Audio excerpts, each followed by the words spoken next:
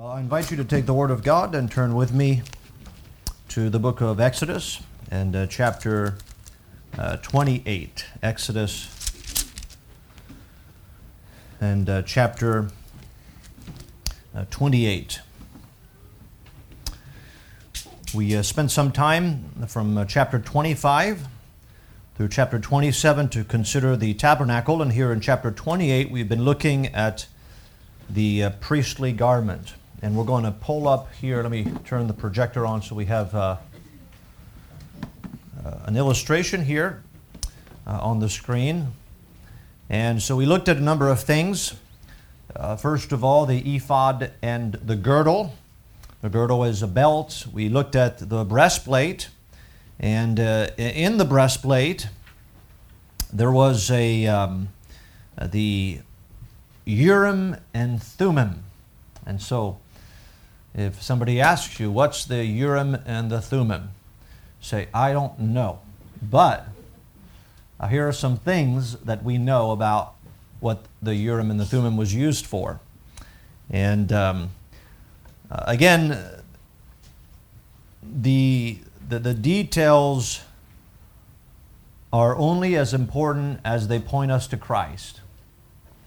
When you study the Bible, if you say, oh, look at what I found, here's all of those wonderful things. If they don't point you to Christ or the Lord, if you're just amazed at all of the details in and of themselves, then you're missing the point. And here, all of those details point us to Jesus Christ. Now, let me say here on a personal note that as a preacher and a student of the Bible, I have to confess that I feel inadequate to fully explain every aspect and every piece of the tabernacle and the garments of the priest to the full extent. And the truth is, as we've looked at some things, I have to say, well, I really don't know how that points me to Christ. It doesn't mean it doesn't point us to Christ, it's just I don't know how it does. Now, the best I can do is show us Jesus Christ and instill in us a greater appreciation for our Lord and Savior and for the wonderful work of redemption. And so the truth is, as only one preacher, I cannot exhaust the Scriptures. I'm certain that many preachers could do a better job. But all I can do is declare to you that our Lord is worthy of your love and devotion. That's what I know. And I hope that in some way that is what you gain from this. So notice Exodus chapter 20, we're going to begin reading in verse 31. We're going to look at a few items that are part of the furniture or part of the garment of the priest. And notice verse 31, Exodus 20, verse 31. And thou shalt make the robe of the ephod all of blue. And there shall be an hole in the top of it, in the midst thereof. It shall have a binding of woven work round about the whole of it, as it were the whole of an habergon, that it be not rent. And beneath upon the hem of it, the hem of the robe, thou shalt make pomegranates of blue and of purple and of scarlet, and round about the hem thereof, and bells of gold between them round about.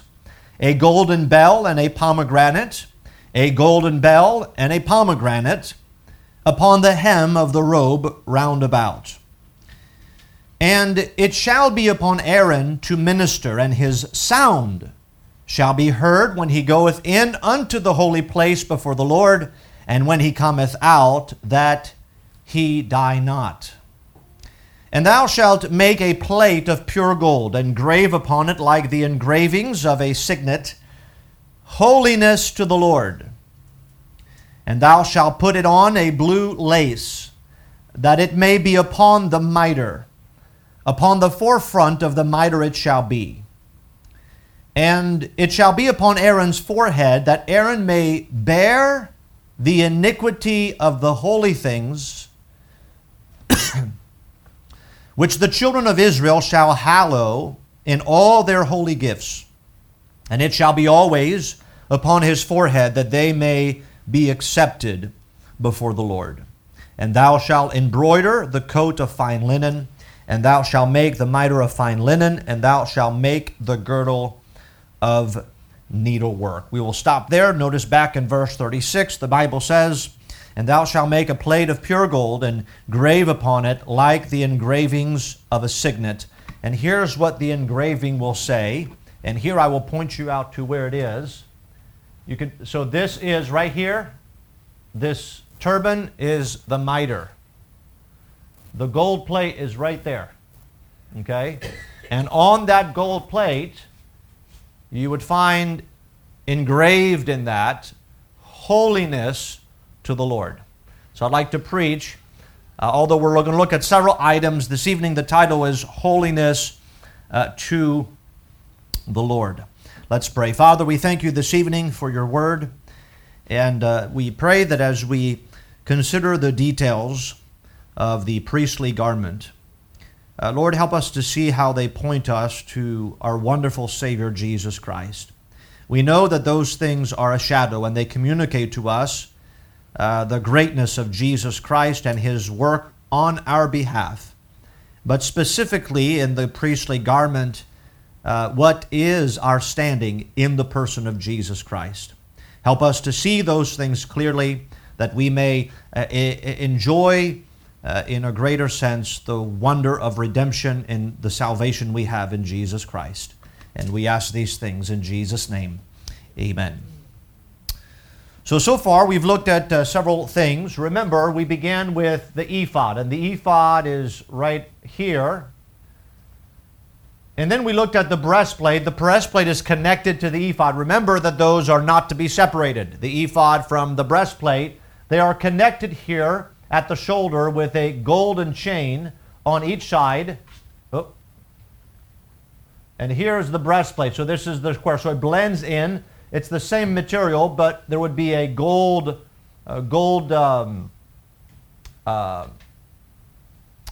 settings for each stone. On each stone would be the 12 tribes of Israel. And so we looked at that, and inside of this breastplate is the Urim and the Thummim, and we mentioned that that's how God, throughout the history of the nation of Israel, would reveal himself to his people. And the fullness of that revelation of God towards the people of the earth is Jesus Christ. He is the fullness.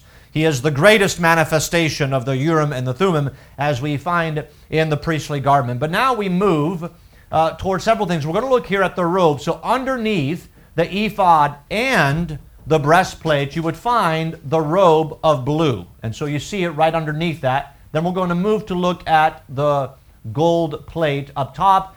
We don't see it. Can you zoom out a little bit of that picture? I don't know if we could see it right all the way down. Okay, yeah, there you go. So we're going to look at the golden bells. I'm not sure what happened here with the microphone. Can you hear me? And so we're going to look at the pomegranates. The pomegranates are going to be three colors, blue, purple, and scarlet. And between each pomegranate, gold bells. And so we're going to look at those three things and see how those things point us to Jesus Christ.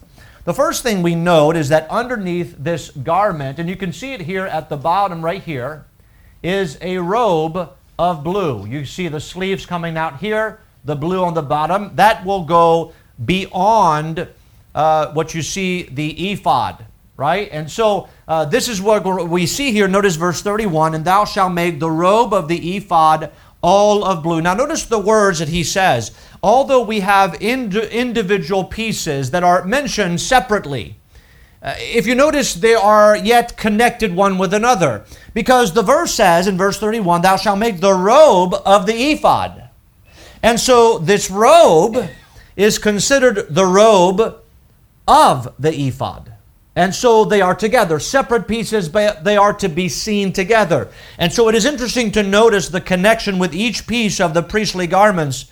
Remember that the breastplate, for example, was not to be separated from the ephod. And here, this blue robe is called the robe of the ephod. And so, although there's a lot of different pieces, a lot of different components, they are all one. And I think that speaks to us of Jesus Christ, that He has many qualities. His works has many description, but His person is one. It is singular, but it all works together. You see, every piece of the priestly garment is to be, yes, understood individually, but it is also to be understood as being part of the whole. And so there's a complete picture for us. We notice here that this robe specifically is a robe all of blue. Now, the blue, as we have repeatedly declared in the tabernacle, when we find the color, as we looked at even the ephod of the priest, you have the three colors. You have the blue, the purple, and the scarlet. And the blue throughout the tabernacle and the priestly garment is repeatedly declared or speaks of Jesus Christ as originating from heaven, that He is the one who came down from heaven. We are reminded of 1 Corinthians chapter 15, where the Bible says, the first man, Adam, is of the earth, earthly. The second man is the Lord from heaven. As is the earthly, such are they also that are earthly. And as is the heavenly, such are they also that are heavenly. And as we have borne the image of the earthly, we shall also bear the image of the heavenly. Now in 1 Corinthians chapter 15, Paul is talking about the resurrection, and he says that in Adam all die, but in Christ shall all be made alive. And so our death is connected to Adam, but our resurrection is connected to Jesus Christ. And in our resurrection, the likeness to Adam will be completely stamped out. It will be completely removed. And so we know here that the blue speaks of the origination of our Savior, that He came from heaven. And although the priest is a picture or a shadow of Jesus Christ, it is an imperfect picture because that priest was human, but our high priest is divine. And so He is not of the earth. Those priests from the tribe of Levi were of the earth, and they bore the image of Adam. But Jesus Christ, who is our great high priest, we will be made in His likeness one day. He bears the image of the heavenly. And so we see here that this robe is completely to be made all of blue. Notice the details that is mentioned, that there shall be an hole on the top of it in the midst thereof. And so this robe would not be a typical robe. As we see it here, it sits underneath the ephod, but the detail says that this robe was to be put on in the same way that the ephod was to be put on. The ephod would have to be put on from the top, with the front part and the back part with a hole for the head to fit in. There was only one hole on the top of the robe as well. No holes, notice, for the arms. And so it would come over the head and rest on the priest. And the only similar fashion that I can give us a picture of today is a poncho. You know what a poncho is, right? I think different Hispanic country wear them, but it's basically a blanket with a hole in the middle, right? And you throw that on top of you and it rests on your body. So this robe, notice, is the same idea, to where there's only one hole in this robe. The priest throws it on top of him and it rests on his body, and when he puts the ephod on, it brings it all together. So it's not flowing like that. But the point is, it's one piece with one hole in the midst of it where the head comes in. And so that's the description of it. We read, and so the modern day poncho is what you can think of, all right? Now, the ephod would be placed upon the robe with the girdle, keeping everything together. Remember, the girdle or the belt would be what would bring everything together. And so that's what sits underneath the ephod. And we remember here the picture for us is that Jesus Christ, who is our high priest, he is, the earthly one is just a shadow, is the one who came from heaven. We read further after the robe in verse 33, and beneath upon the hem of it thou shalt make pomegranates of blue and of purple and of scarlet. And so we read here now that at the bottom of the robe, as we pointed out, there are pomegranates hanging down. The word hem means the edge. And so I think that's still used today, right? The hem of a dress or the hem of pants, right? Okay, all right. And so at the bottom, on the edge, you would find gold bells and pomegranates. Now notice here, the pomegranates are made of three colors. Pomegranates, notice, of blue and of purple and of scarlet. Now, the pomegranate is a fruit. How many of you have eaten a pomegranate before? Okay, so you know what that looks like. This pomegranate is, I believe, representative of Jesus Christ because of the colors that are used. Throughout the tabernacle and the priestly garment, those colors have continually pointed us to Jesus Christ. Remember, the blue speaks of his divine origin, the purple speaks of his royal pedigree, and the scarlet speaks of his work of suffering. And the colors really answer for us the important and fundamental questions concerning Jesus Christ. So think about, in the blue, we think about his divine origin. One of the fundamental questions we ask about Jesus Christ is, where did he come from? That's important. Jesus, who is eternally existent, from eternity past, came from heaven to earth. John 1:1 tells us, in the beginning was the Word, and the Word was with God, and the Word was God. Verse 14 says, and the Word was made flesh. He was not created. He existed before. He was made flesh, and he dwelt among us, and we beheld his glory as of the only begotten of the Father, full of grace and truth. That's a fundamental question that the churches today must ask. Where did Jesus come from? He is not a created being. He has been eternally existent from eternity past, and he was made in the likeness of men. That's what the Bible says. The second fundamental question is, as we think of the purple, which speaks of his royal pedigree, no doubt he is the son of David, but he is also the Son of God. And the second fundamental question is not just where did he come from, but who is Jesus Christ? Well, Jesus is God in the flesh. This is the great mystery of godliness that 1 Timothy 3:15 declares. Great is the mystery of godliness. God was manifest in the flesh. What a wonderful mystery it is. He is of royal pedigree. That is who he is. The third, the scarlet, speaks of his suffering work, which brings us to a third fundamental question, and that is, what did Jesus come to do? Where did he come from?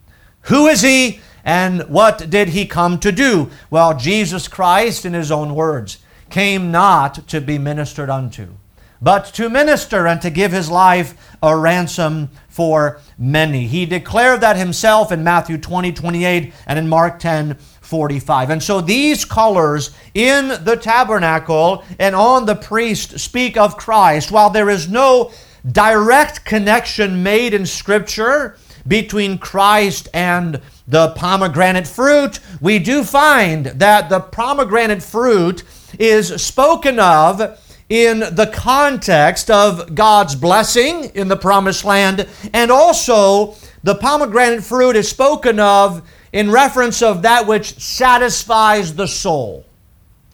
Now, let me give you those two things. When we think about the pomegranate, it is associated with God's blessing in the promised land. You'll find that in Deuteronomy chapter 8, verse 7, where the scripture says, "For the Lord thy God bringeth thee into a good land, a land of brooks of water, of fountains and depth that spring out of valleys and hills, a land of wheat and barley and vines and fig trees and pomegranates, a land of olive oil and honey, a land wherein thou shalt eat bread without scarceness. Thou shalt not lack anything in it. A land whose stones are iron, and out of whose hills thou mayest dig brass. And so the pomegranate fruit is brought into view when the children of Israel were to think about the blessing of God in the promised land. And there's a second thing we find in the Scripture that speaks of the pomegranate, and that is the pomegranate is spoken of as that which satisfies the longing of the soul. You find 3 references in the book of the Song of Solomon. Now, that's not a book that we typically frequent, but the Song of Solomon, let me give you 2 verses. Song of Solomon, chapter 4, verse 3. Thy lips are like a thread of scarlet, and thy speech is comely. Thy temples are like a piece of pomegranate within thy locks. And the idea here is that it satisfies the longing of the soul. In chapter 6, verse 7, as a piece of pomegranate are thy temples within thy locks. And so again, we find that it is spoken of in reference to that which satisfy the longing of the soul. Now, I often pause and hesitate to make a connection. If I'm not absolutely certain that the connection should be made. Here, between the pomegranate and Jesus Christ. But the colors of the blue, the purple, and the scarlet is what the pomegranates are to be. So, although I cannot say that these are definitely point us to Jesus Christ, here's a verse that makes the connection. There is no doubt, however, that Jesus Christ Himself is the full demonstration of God's blessing upon the people of the earth. I think that to that there is no doubt. The promise, by the way, remember, was given to Abraham in Genesis chapter 12. In thee shall all families of the earth be blessed. And so the pomegranates is associated to the blessing of God, while Jesus Christ is the greatest manifestation of God's blessing upon the people of the earth. And furthermore, Jesus Christ is He alone who is able to satisfy the longing of the soul. Jesus Christ Himself declared in John chapter 6, verse 35, I am the bread of life. He that cometh to me shall never hunger. He will satisfy. He that believeth on me shall never thirst. And so the pomegranate in Scripture is associated with the blessing of God. Jesus is the blessing of God toward man. The pomegranate is used in reference to satisfying the longing of the soul, and Jesus Christ, it is He who satisfies the longing of the soul. He brings complete satisfaction to the souls of men. Now, with those pomegranates, if you notice, the order as we find back in Exodus chapter 28, He says in verse 34, a golden bell and a pomegranate, a golden bell and a pomegranate upon the hem of the robe round about. And so what you would have probably is this order. You'd have a golden bell, then you probably have a blue pomegranate.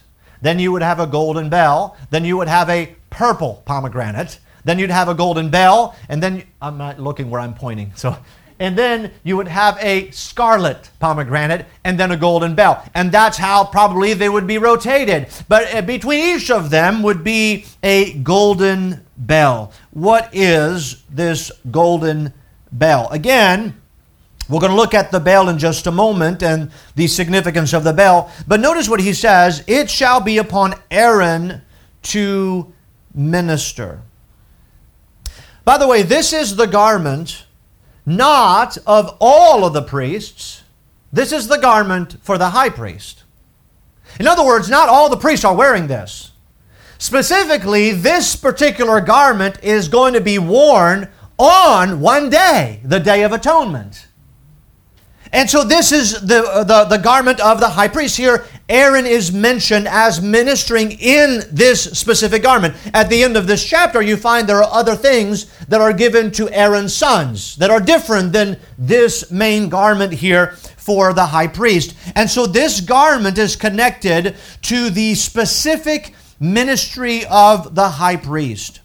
Notice what is said now when we have the bells in mind. Notice what the Bible says in verse 35. And it shall be upon Aaron to minister, and his sound shall be heard when he goeth in unto the holy place before the Lord, and when he cometh out, that he die not. The question here is, what is to be understood as his sound?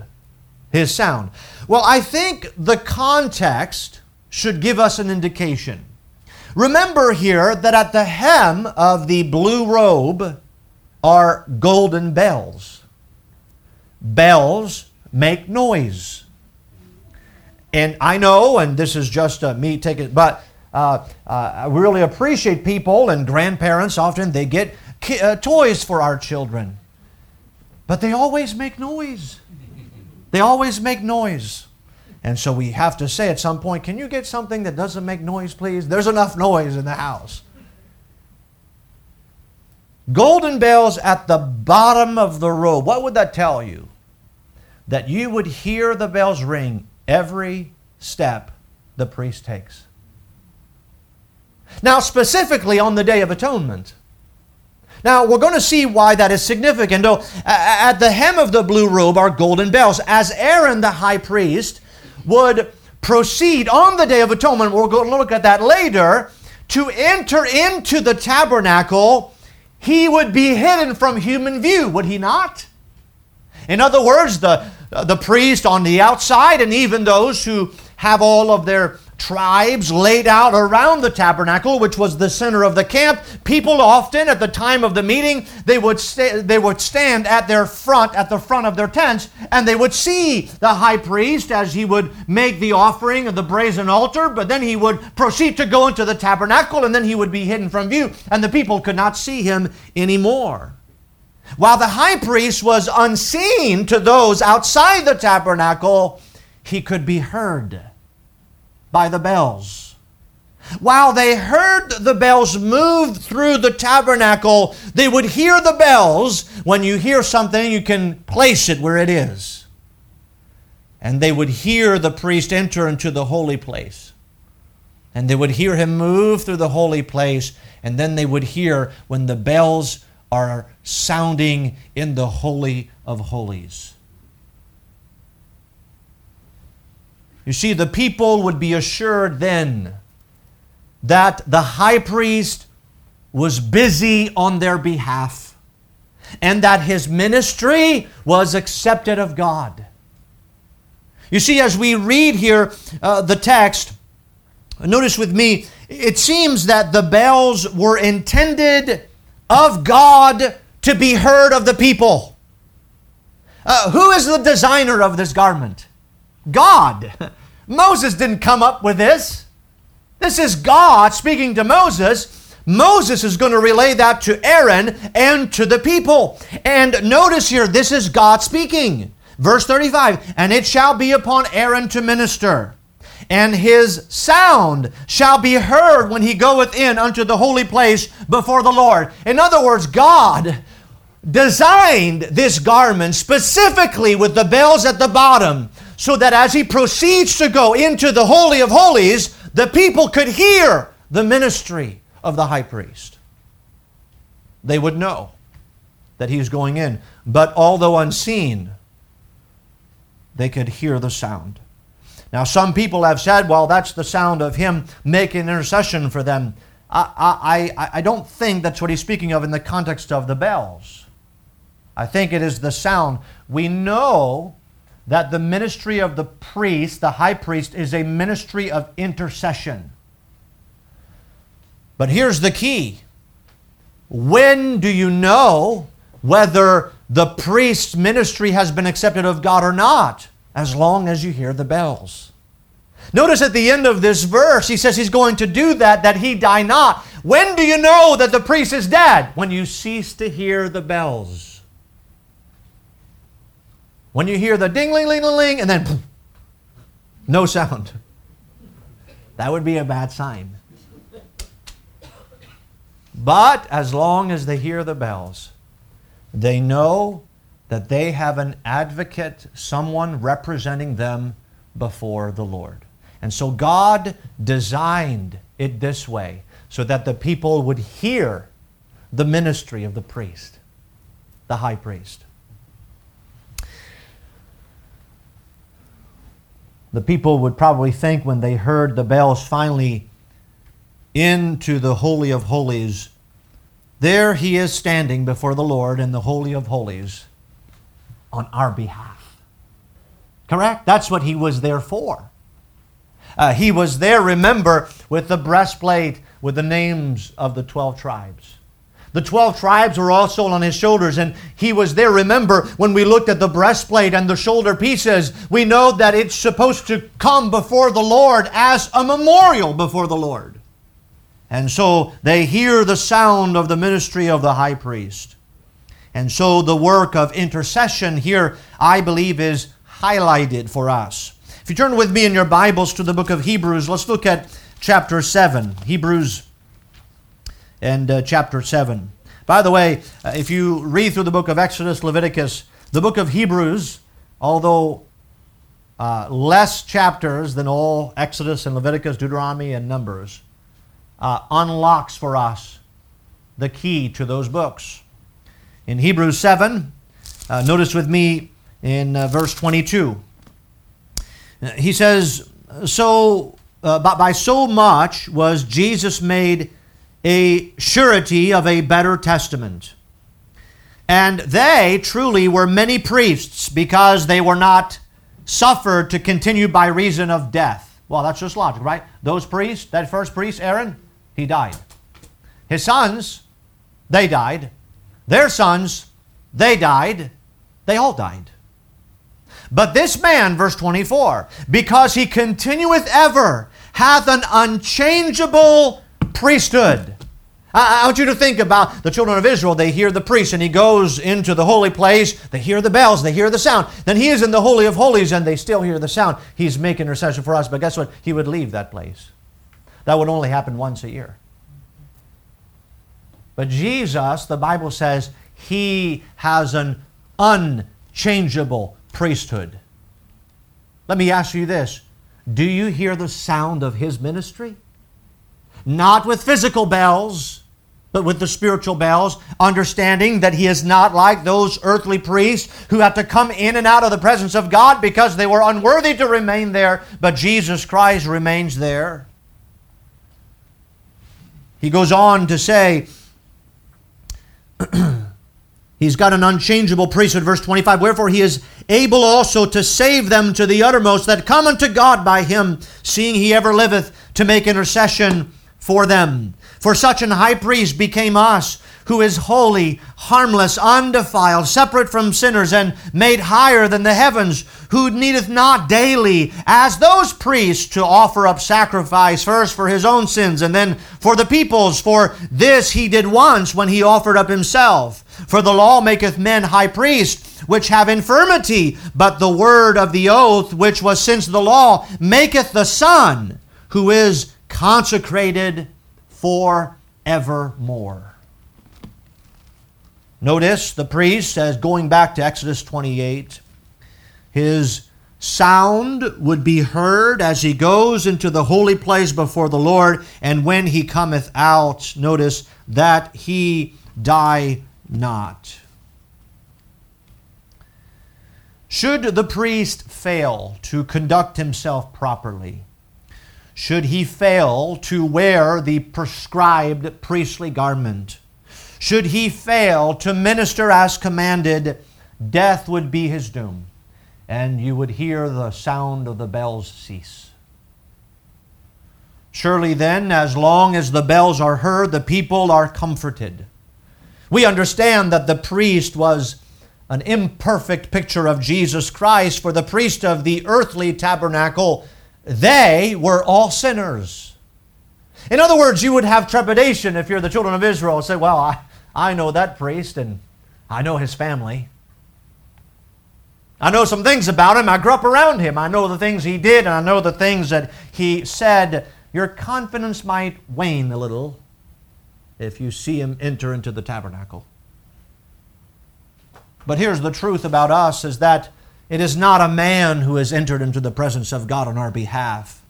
It is Jesus Christ, the perfect man, the Son of God who entered on our behalf. Jesus Christ, we understand that He was not as those priests, sinners, but Christ did always that which pleased the Father. John 8:28. Then Jesus said unto them, when ye have lifted up the Son of Man, and then shall ye know that I am He, and that I do nothing of myself, but as my Father hath taught me, I speak these things. And He that sent me is with me. The Father hath not left me alone, for I do always those things that please Him.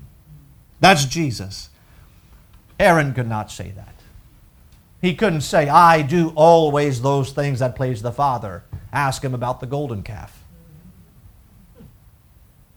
What do you think about his sons? They died for mishandling the holy things. Can you imagine the confidence that you would have in the priest with Aaron and his sons and what happened there?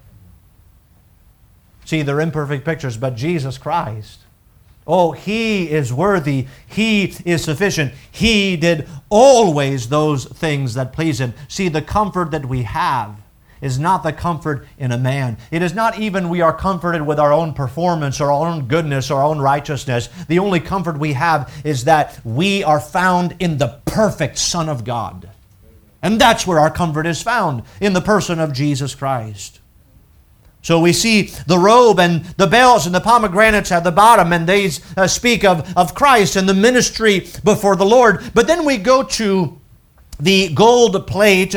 Notice on the mitre in verse 36, he says, and thou shalt make a plate of pure gold, engrave upon it like the engraving of a signet, holiness to the Lord, and thou shalt put it on a blue lace, that it may be upon the mitre, upon the forefront of the mitre it shall be. And it shall be upon Aaron's forehead, that Aaron may bear the iniquity of the holy things, which the children of Israel shall hallow in all their holy gifts. And it shall be always upon his forehead, that they may be accepted before the Lord. So here we have a plate of pure gold. It was placed upon the mitre. The word mitre, if you want to go all the way up there, so we could look at the headpiece. All right, this is the mitre right there, okay? You may call this, in our day, tiara or turban, right? That is what would sit, almost like a crown, and that's how that was part of the priestly garment. And on this mitre, there was a plate of gold placed. And so there you see the plate of gold. Now, you can't see it right there, but it mentions the blue lacer. And so to attach the gold plate to the mitre, it was attached with a blue lace. Again, the blue is significant here, and we'll bring it together here in just a moment. But notice the engraving of this gold plate is this: holiness to the Lord. Now, holiness speaks of several things. First of all, holiness refers to that which is set apart for God. In John 4:43, Jesus said unto them, my meat is to do the will of Him that sent me and to finish His work. And Jesus Christ was set apart to do a specific work. He was holiness unto the Lord. But holiness also refers to that which is without corruption and without blemish. Well, Jesus Christ, for such an high priest, became us, who is holy, harmless, undefiled, separate from sinners, and made higher than the heavens. But it is Aaron that's going to bear that gold plate, holiness to the Lord. It obviously doesn't speak of him. If I was asked to pick, you get to pick anybody in the tribe of Israel to be the high priest, I would not have picked Aaron. what I'm saying here is God knows what's going to happen here in a few chapters. So God is not looking for perfection in man. Perfection is found in Jesus Christ. Hence the blue lace. Notice, holiness to the Lord. Not you, Aaron. You don't bear the likeness of the heavenly. You bear the likeness of the earthly, Aaron. And so the holiness to the Lord will be attached with a blue lace, signifying that the one who is completely dedicated to the Father is the one who comes from heaven, Jesus Christ the righteous. He says, and thou shalt put it on a blue lace, that it may be upon the mitre, upon the forefront of the mitre it shall be. Again, the color blue speaks of Christ, whose origin is heavenly. It is true that the Levites, they were dedicated to the Lord, right? This is the tribe that God chose for the ministering of the tabernacle. These men who would attend to the service of the tabernacle were all imperfect men. By the blue lace holding the gold plate to the mitre, we are pointed to the one who would be perfect before the Lord. This gold plate will be upon Aaron's forehead. Notice that Aaron may bear the iniquity of the holy things. And that made me pause. Because how does iniquity and holy go together? Those are separate things.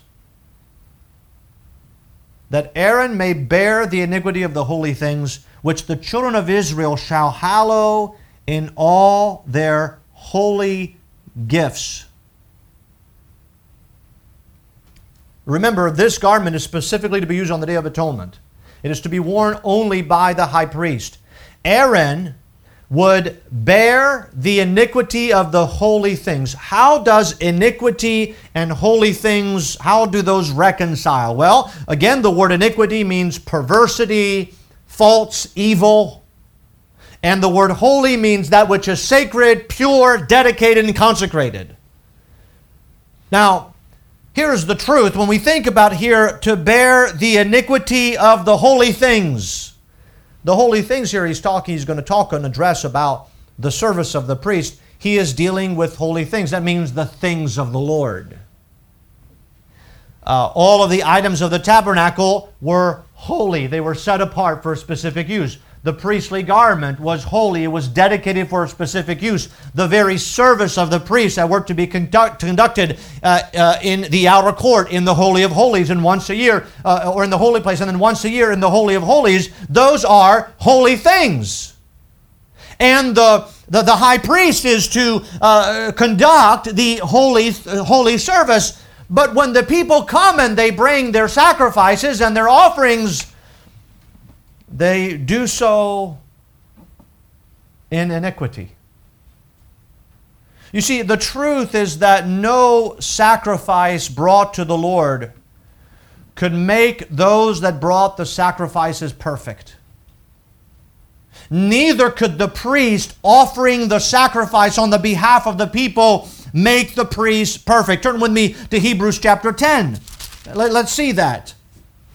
So when Aaron has this gold plate on his forehead, holiness to the Lord, that Aaron is to bear the iniquity of the holy things. What's the holy thing? Part of the holy things is, well, the children of Israel are to bring a lamb. They are to bring a goat as a sacrifice, and the priest is going to offer. That's the holy things. But are you aware that when they would go about to bring their sacrifices, often they would do so imperfectly? So what do you mean by that? Well, from the millions of them, surely one of them would say, oh, here we go again, the Day of Atonement, I got to give a lamb. And he would bring the lamb just because it was his duty to. But the priest would still proceed to offer sacrifice with that lamb, even though his heart was not dedicated to the Lord. And he didn't do it out of the sincerity of his heart. Hebrews 10:1 says, for the law, having a shadow of good things to come, and not the very image of the things, can never with those sacrifices which they offered year by year continually make the comers thereunto perfect. Who's the comers? That's the children of Israel. They would come with their sacrifices to the priest, and the priest would offer the sacrifice on their behalf. But do you know that those sacrifices did not make the comers perfect? You see, they would do the things God commanded, but they would do the things God commanded imperfectly, in iniquity. And so Aaron, even though he is involved in holy things, he bears the iniquity of the holy things before the Lord. He goes on to say in Hebrews 10:1, "For then would they not have ceased to be offered, because that the worshippers, once purged, should have had no more conscience of sins. But in those sacrifices there is a remembrance again made of sins every year. For it is not possible that the blood of bulls and of goats should take away sins. Wherefore, when he cometh into the world, he says, Sacrifice and offerings thou wouldest not, but a body hast thou prepared me. In burnt offerings and sacrifices for sin thou hast had no pleasure." The iniquity of the holy things. What is it that God takes pleasure in? His Son, Jesus Christ. You see, a lamb and a goat, that's a shadow of Jesus Christ, but an imperfect. Why? Because that's earthly things. But notice here in verse 6, "In burnt offerings and sacrifices for sin thou hast had no pleasure. Then said I," that's Jesus, "Lo, I come, in the volume of the book it is written of me, to do thy will, O God." Above, when he said, "Sacrifice and offerings and burnt offerings and offering for sin thou wouldest not, neither hast pleasure therein, which are offered by the law. Then said I, Lo, I come to do thy will, O God." He taketh away the first, that he may establish the second, by the which will we are sanctified through the offering of the body of Jesus Christ once for all. That's what he says. And so the sacrifice was offered year after year after year. And the priest, although he pictures Jesus Christ, he ministers, he bears the iniquity of the holy things. And you know what? When you see all those things, they were shadows. When you look at those sacrifices, God had no pleasure in them. See, a lamb is a lamb in the physical realm. Well, that can't take away your sins. It's just a picture. It communicates what Jesus would do. God had no pleasure in them. And then Jesus said, "Lo, I come." To do what? To bring pleasure to God. You see, I think here a lesson we can learn by application is sometimes we need to be careful not to become too impressed with ourselves in our service for the Lord. And remind ourselves that our acceptance is not found because of what we do, but our acceptance in the presence of God is found in the person of Jesus Christ.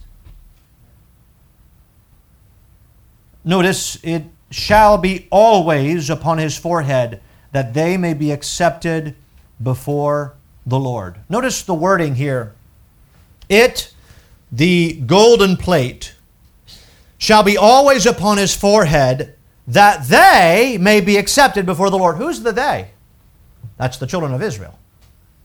Right? That they, on the outside, remember, they're the ones that hear the sound of the priest by the bells.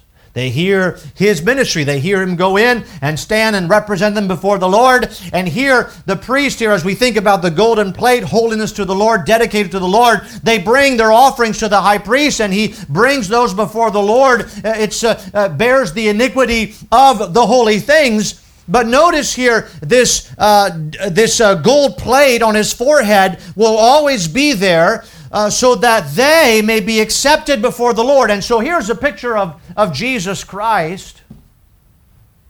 When it says here, holiness before the Lord, Aaron is going to always have this gold plate. Why should he always have this gold plate? He says that they the people on the outside may be accepted before God. You see what that means? Jesus Christ, who is our high priest, the picture is that we come in the presence of God, and when He, our high priest, comes into the presence of God, He bears us holiness to the Lord, and we are accepted. Holiness to the Lord, we know that speaks of Christ, but what that means is that our acceptance is only in Christ. It's not in ourselves. It is the priest that goes into the Holy of Holies with the gold plate. Here it is Aaron. It shall always be upon his forehead, that they may be accepted before the Lord. It is the priest that wears the golden plate, yet it is the people that are accepted before the Lord. Why? Because the people are represented on the priest. And so are we in the person of Jesus Christ. I like what one Bible teacher said. He said, "Oh, Christian, look away from yourself with your 10,000 failures and fix your eyes on the golden plate. Behold, in the perfections of your great high priest, the measure of thine eternal acceptance with God. Christ is our sanctification as well as our righteousness." Let us not look at our miserable failures, but let's look at the perfection and the holiness of Jesus Christ and know that that is the only way that we can be accepted in the presence of God.